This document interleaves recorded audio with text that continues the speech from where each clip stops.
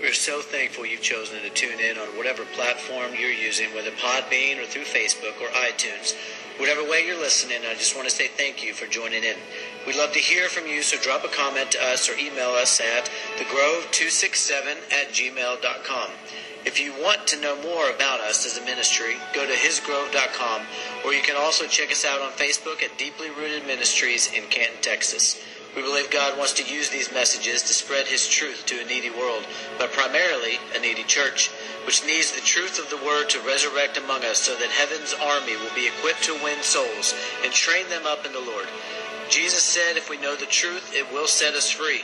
So help us to bring freedom to people's lives by sharing these messages in any way you can. Now to our podcast. Well, welcome back. I know it has been a while. Some of you who follow closely on this podcast channel, you might be saying the same thing to me. Welcome back. It has been a little bit too long. Part of that has been we finished Romans and trying to figure out where the Lord wanted to take us on the next one. And I had every intent coming down here last week and doing a podcast, and I got everything set up, and it just didn't feel like God was saying it was time. I had kind of my agenda somewhat that I wanted to do, but it just didn't feel like God was saying that it was time. So I instead did some study and just spent some time down here alone with Him. And I feel like God is saying He's given the green light on this. And so I'm excited about what we're going to do. This is more so up my alley, the apologetics of Scripture. I was talking to a friend of mine that I've grown in relationship with recently, and I'm just very encouraged in that. And he suggested, what about if you took some of the popular verses today that are used, but used incorrectly, and you just went through Scripture and you just diagnosed what those verses actually mean, or those passages, or maybe even a topic.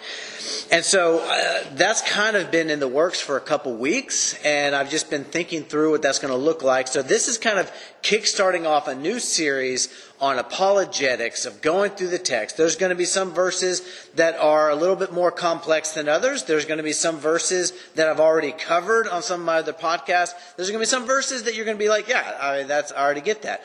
And then there's going to be some that are going to be very challenging that might step on your toes.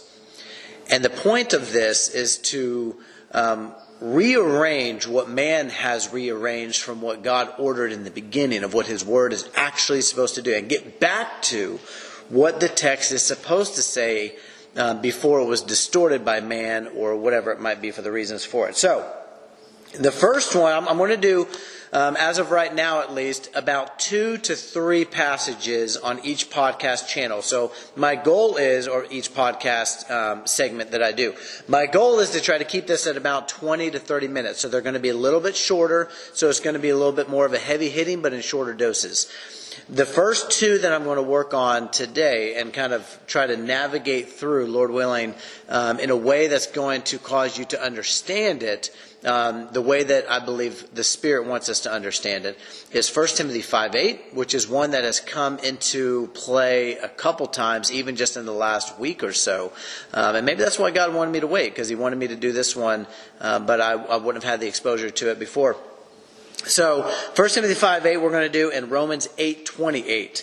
Those are 2 very popular verses to use, but I believe that they're used incorrectly oftentimes today. So we're going to get into that and look at what it actually states. So 1 Timothy 5:8, this is what it says. But if anyone does not provide for his relatives, and especially for members of his household, he is denied the faith and is worse than an unbeliever. All right, so let me give you how this verse is oftentimes taken, and then I'm going to give you how this verse should be taken. Oftentimes this verse is referenced as, if you don't take care of your extended family, your relatives, that's bad, right? You should take care of your extended family, your uncles and cousins and nephews and nieces, and you should take care of all that extended family, but especially, you should take care of your immediate family, your wife and your children, and your father or your mother, your brother and your sister. Your immediate family, you should make sure you take care of them. And I'm going to say that there's some truth to that principle, but it's not the truth that's derived from this text. And here's why I say that. Let me break this down just real quick. One, the context of 1 Timothy 5:8 is referencing taking care of earthly family and taking care of heavenly family. You look through it, the whole context, you look in verse 4, what he talks about, when he says, "But if a widow has children or grandchildren, let them first learn to show godliness to their own household," and that's an important word to dissect that I'll get to in just a little bit, "to their own household and to make some return to their parents, for this is pleasing in the sight of God." So the context is if you have a widow, all right, so that's the primary context through all this, and then stemmed from that of the provision of the earthly and the heavenly. If you have a widow who has got children, those children need to make a return to this widow in order to take care of them. That is something that is being charged here. You don't have an excuse. That's something you need to do. But if you go down to verse 9 and look at what's being talked about, there's this apparent program within the church, and I would take it back to Acts chapter 6 and 7, where it talks about the daily distribution for the widows. There's this enrollment program in the church. And I don't want to make it sound business oriented, but that's what the word enrollment seems to make me think of. There's this enrollment program in which a widow who is part of the congregation of the church, a widow who is truly left all alone, who has no children to make a return to her, who has no earthly family to take care of her, it says that she needs to be enrolled in the care of the church, that the church is then to take care of her as its own. And it gives some qualifications to that if you keep reading in that context. But I wanted to kind of break it down real quick, just the context, and we're going to move from there. In 1 Timothy 5, the whole context is stemming from widows. And from there, you get two draw points from that. Earthly family, heavenly family. Okay? There is a charge to take care of your earthly family, but there is a charge also within the scope of this passage to take care of the heavenly family. And that makes so much more sense when you read chapter 5 verse 8, when you understand it. It is about an earthly family and a heavenly family. And he says this in verse 8, "But if anyone does not provide for his relatives," let me break this word down. It's the Greek word idios, and it means those who belong to themselves, or those who belong to himself. Let me actually pull up the actual definition and read it for you. The King James uses the phrase "his own." Okay, so it's something pertinent to specifically you. This word idios, here's what the theos means: pertaining to oneself, one's own, or belonging to oneself. It's something that is yours. It's something that belongs specifically to you. Okay? And the reason I bring this up is because in verse 4, I told you to take note of that word household. And I want you to look at the context of verse 4. It's specific to the earthly context of children unto their parents.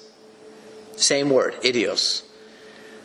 And we see it here, but the ESV translates it here in verse 8 as relatives. However, I think that it's the exact same. It's that which belongs to you by blood. All right? It's not an extended family that has no blood orientation to you. It is that which is belonging to your own self. It is your blood, your flesh and blood in an earthly, physical, worldly sense. So he says, you have a charge to take care of your earthly relatives. Those who belong to you by blood. There is a charge that is there. Your wife, your children, your father, your mother, your brother, your sisters. I believe even scientifically speaking, it even goes up to the second cousin. I believe that's where, if I remember correctly from my own studies on this, it goes up to the second cousin is where that connection of blood comes in play. But listen to what he goes on to say. Remember how this is normally taken. Extended family and immediate family.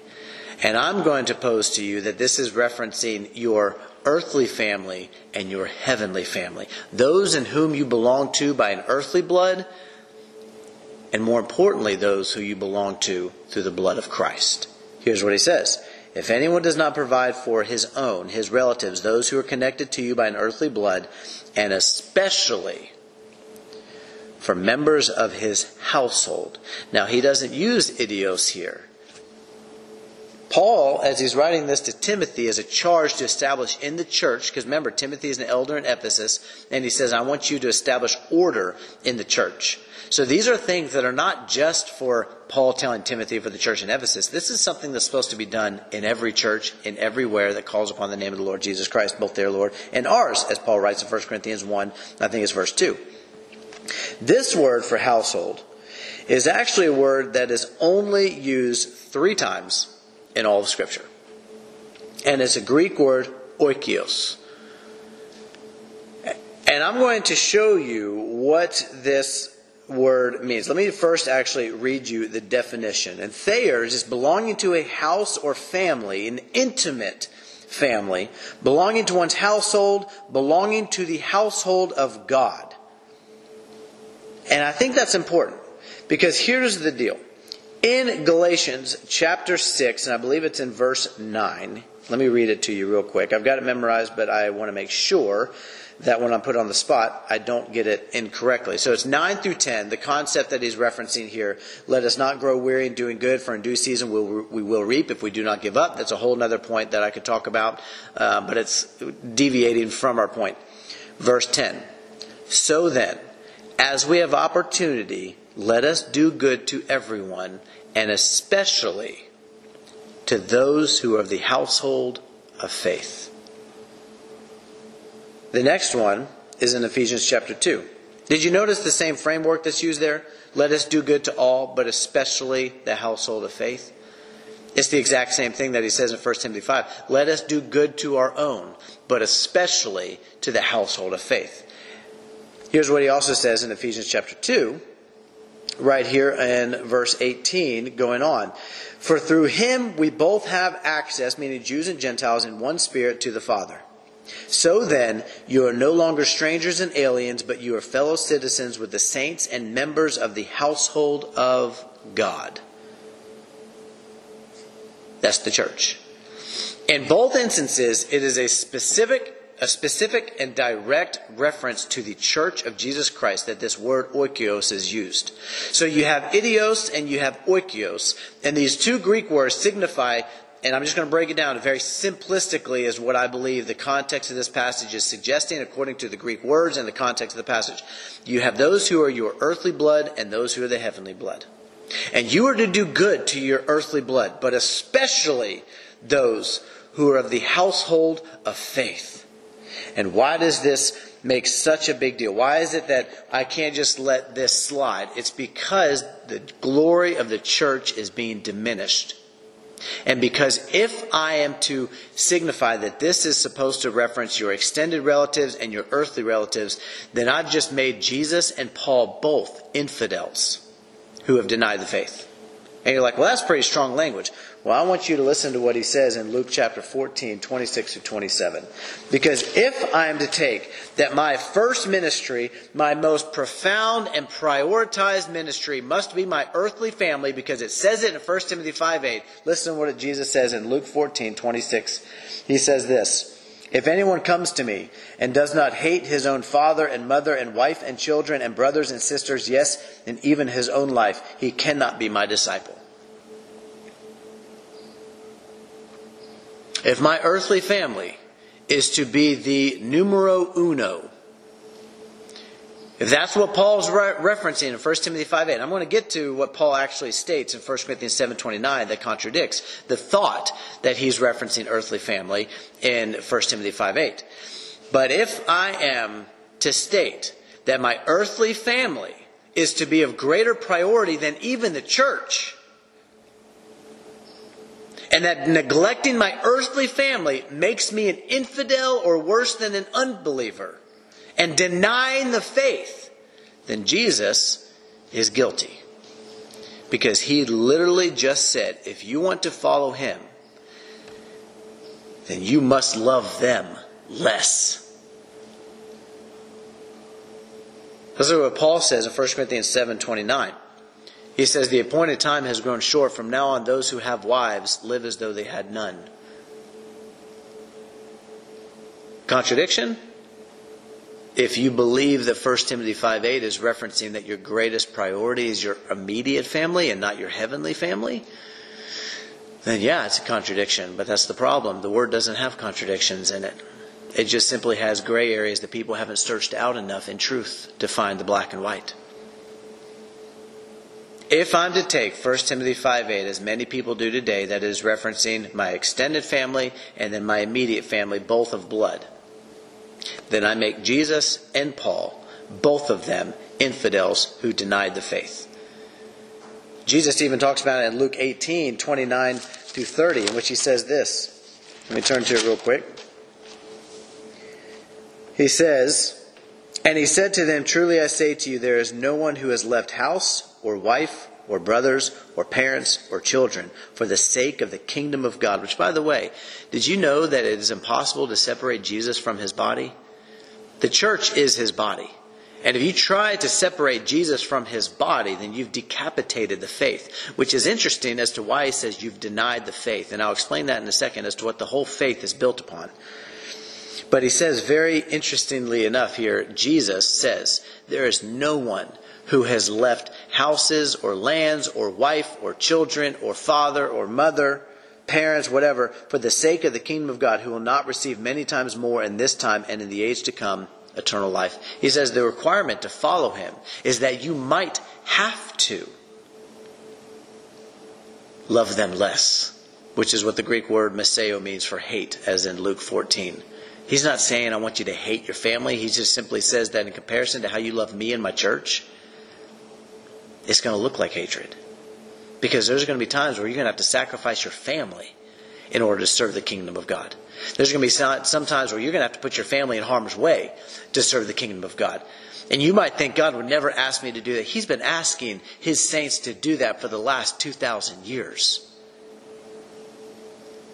I can tell you story after story after story of men and women who put their family at risk for the glory of God. I can tell you story after story of men and women who actually allowed their families to be put in these very intense moments of danger, even unto death, for the sake of the glory of God. So we can't look at 1 Timothy 5:8 as saying that it's all about the earthly family. That family, earthly family, is my first ministry. You can't say that, because you would be disengaging from the actual text. 1 John 3:23, I'm going to turn to it real quick, and I'm going to try to summarize this with what the foundation of the faith is all about. You have 1 John 3:23. It says, "And this is his commandment, that we believe in the name of his Son, Jesus Christ, and love one another." That one another is the church of Jesus Christ. Do good to all, but especially the household of faith. He says, this is what everything is built on. To believe in the name of the Son of Jesus Christ, that he is the Christ, the Son of the living God, and to love one another. John 13:34-35. John heard it firsthand. That's why he's repeating it here in 1 John. Where he says, a new commandment, this is Jesus speaking, a new commandment I give to you, that you love one another as I have loved you. By this the world will know that you belong to me. Catch that? If you have love for one another. To belong to oneself through the blood of Jesus Christ. We have been yoked together with Christ through his blood and to one another. Therefore, we as the body of Jesus Christ serve the head by loving each other. And that's what he says in 1 John chapter 3, verse 14. We know that we have passed out of death into life because we love the brothers. Whoever does not love, meaning the brothers, abides in death. He goes on, verse 16. By this we know love, that he laid down his life for us, and we ought to lay our lives down for Jesus? No, he doesn't say that. He says for the brothers. See, this is the epitome of what the faith is all about. So if you are going to say, and this is why it ties in to 1 Timothy 5:8. If you're going to say that it's referencing the earthly family, then that makes Jesus and Paul themselves even infidels. But if you correctly interpret it to say that it's your earthly family and your heavenly family, especially the heavenly family, because if you disengage from loving the heavenly family as your first priority in this life because Jesus commissioned and commanded us to do it, then you have denied what the faith is founded upon, and you are worse than an unbeliever, because you are part of the body of Christ and should be fulfilling the commission that Jesus gave to us in his Son, or that God gave to us in his Son. There's no way around it. So may we present this verse correctly so that the glory of the church, as it talks about, I believe it's in 2 Corinthians 8:23, or maybe it's 1 Corinthians 8:13. I don't remember which one it is. I always get confused. That the churches are the glory of Christ. May the church get the glory that she deserves because of the person of Jesus Christ whom we are in. So don't serve the seconds when the firsts are what are commanded to serve. So hopefully that summarizes that. And I'm also going to tell you, excuse me, this next one that I'm going to talk about will be a little bit more simplistic. We'll talk about, I've got quite a few verses that I'm going to go through and show you some things. But it is going to be a little bit more straightforward. But if you have recommendations or topics or verses or things in which you just never really understood, please send me a comment. Shoot me an email or talk about it on Podbean, wherever you're listening from. Shoot me something. If you know me specifically, if you know me personally, then shoot me a text and give me some ideas. I would love to go through these. I've got about 12 to 15 verses right now that I'd like to go through. All right, so Romans 8:28. So this is a passage that says, let me get to it and read. I'm flipping in my Bible, so I know if you hear my pages turning, that's a beautiful sound if you're a teacher. If you can hear other people's pages turning, but for you, you might not like that as much because it might be loud in the microphone. Romans 8:28 says this, and we know that for those who love God, all things work together for good, for those who are called according to His purpose. So why do I bring this one up? Because I think oftentimes people today like to look at this verse as an unconditional promise. That because I am saved and I'm a child of God, everything will work out for my good, for His glory, and that's just the end of story. It's just going to work out for good. Regardless of anything I do or don't do, it will just work out for my good because God loves me, and that's just who He is. But I'm going to pose to you that I believe that this passage is conditional. That this is a passage that is conditioned upon two elements. In order for something to work out for your good and for His glory, it requires two things in this passage. One, that you first love God above all things, as John 14 commands of us.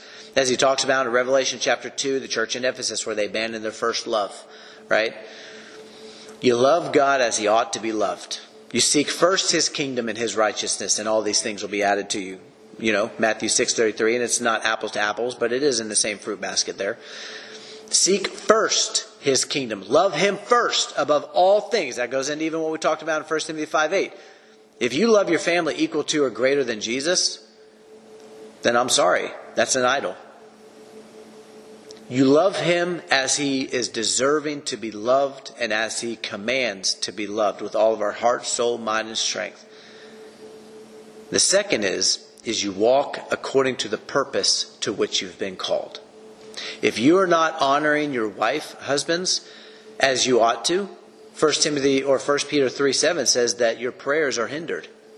If you're not exercising self-control in all things, 1 Peter chapter 4 says that your prayers will be hindered as well. If you're not turning from sin and you're living a sinful life, then God's not answering your prayers, as 2 Chronicles 7:14 talks about. You see, our actions will determine oftentimes, maybe not every time, but oftentimes our actions will determine God's reaction towards us. This is why James 4 talks about it, a message to the body, to believers. He says, why is it you aren't getting what you receive? It's because you ask wrongly to spend it on your own passions. You adulterous people, don't you know that friendship with the world is enmity with God? Therefore, whoever wishes to be a friend of the world makes himself an enemy of God. And yes, we could say, but He gives more grace. What he's talking about there is not that He's overlooking what you're doing and He's just going to give you more grace that covers over top of it. No, He's saying, I'm going to give you the empowerment in order to overcome it, to change. That's why He goes on to say then, draw near to Him and He'll draw near to you. Cleanse your hands, you sinners, and purify your hearts, you double-minded. He yearns jealously over the Spirit that He's made to dwell in you. So your actions towards God will oftentimes determine His reaction towards you. So if you want all things to work out for good, then you need to be making sure that you are in alignment with what God expects of you. So just like he says in 2 Timothy 2, 20 through 22.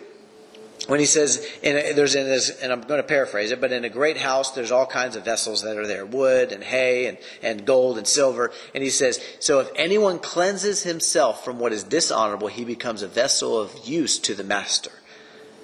He says you have to cleanse yourself of the things in which are dishonorable in your life. And if you do that, then you become a vessel of good for the master. But if you don't, then not all things will work out for good for you. If I haven't already convinced you off of some of those other passages that I've just shared, let me get into some other ones. Romans 1:21, 1 through 3. And I want to share a concept here. And this concept is one in which you have to take Scripture in its fullness in order to ascertain the text in its fullness. To get the truth from it, you got to squeeze the entirety of the text in order to get the fullness of the juice from the nectar of truth, if you will.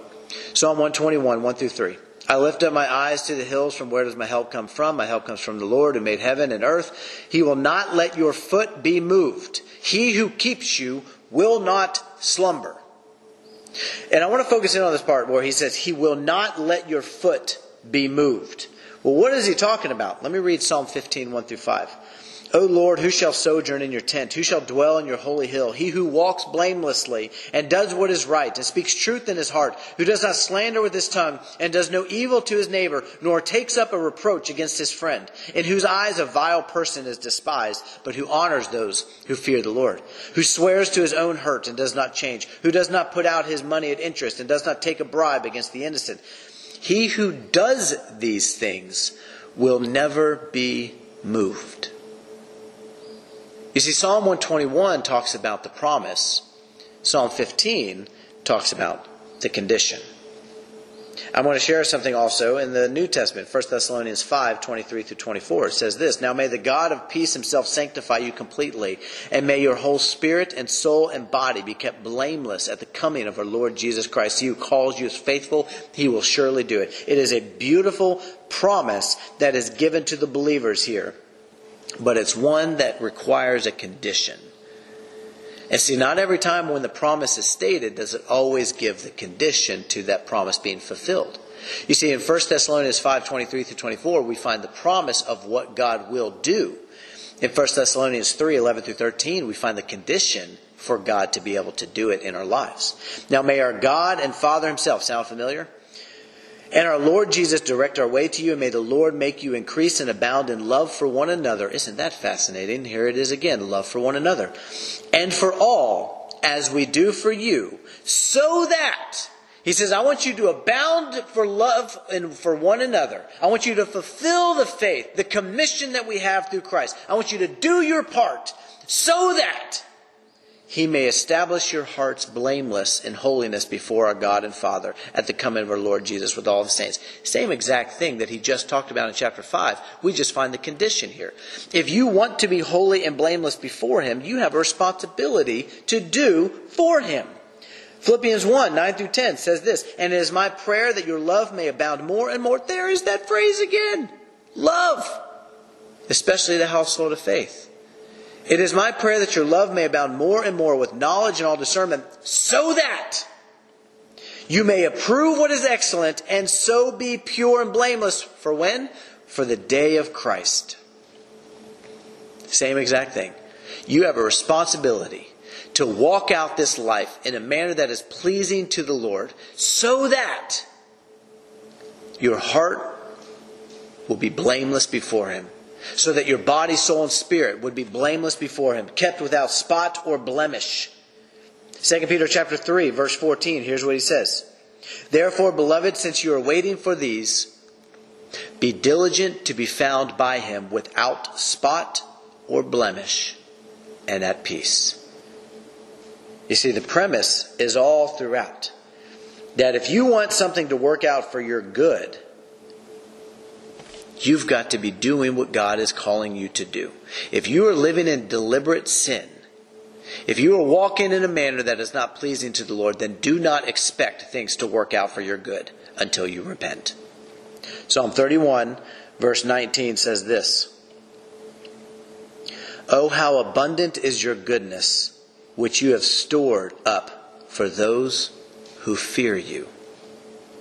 Let me read that one again before I keep going to the rest of it.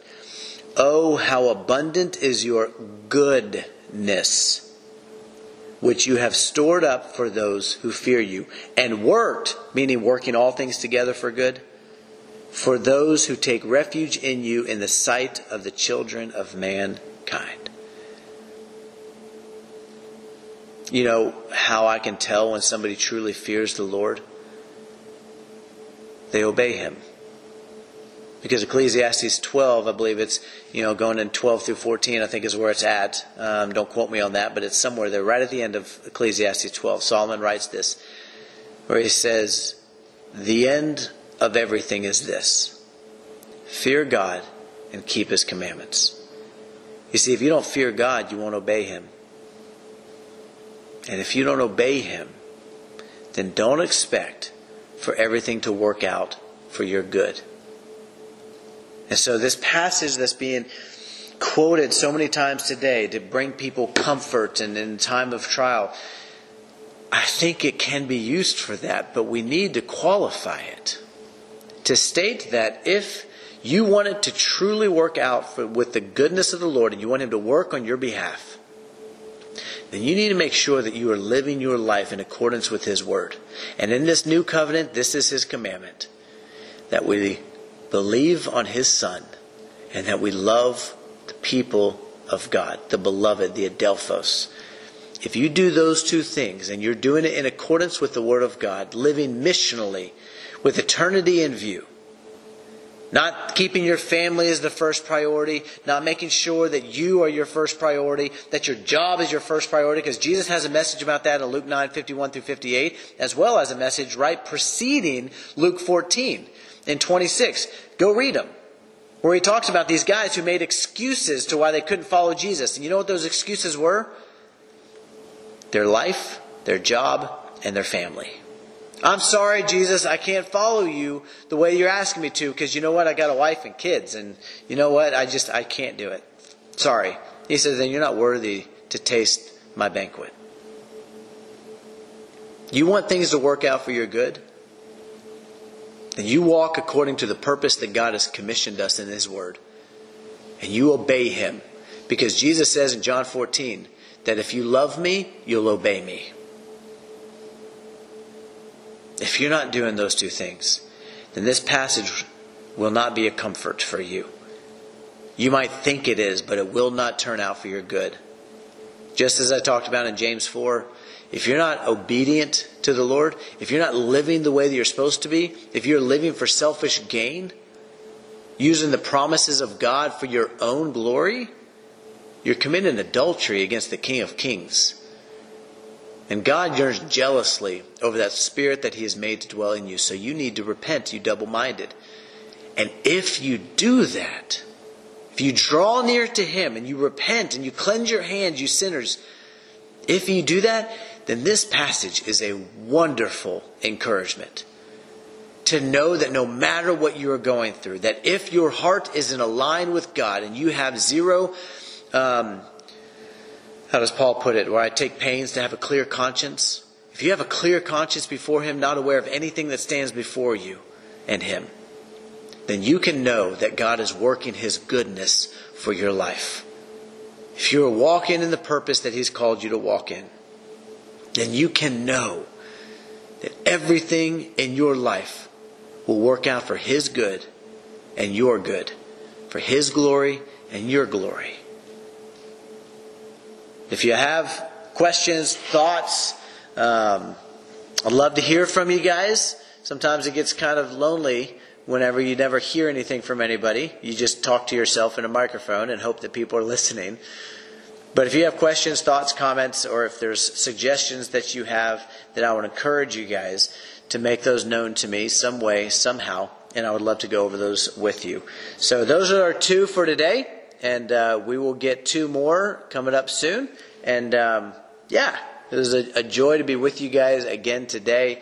And y'all be blessed in your obedience and your faithfulness to the Lord.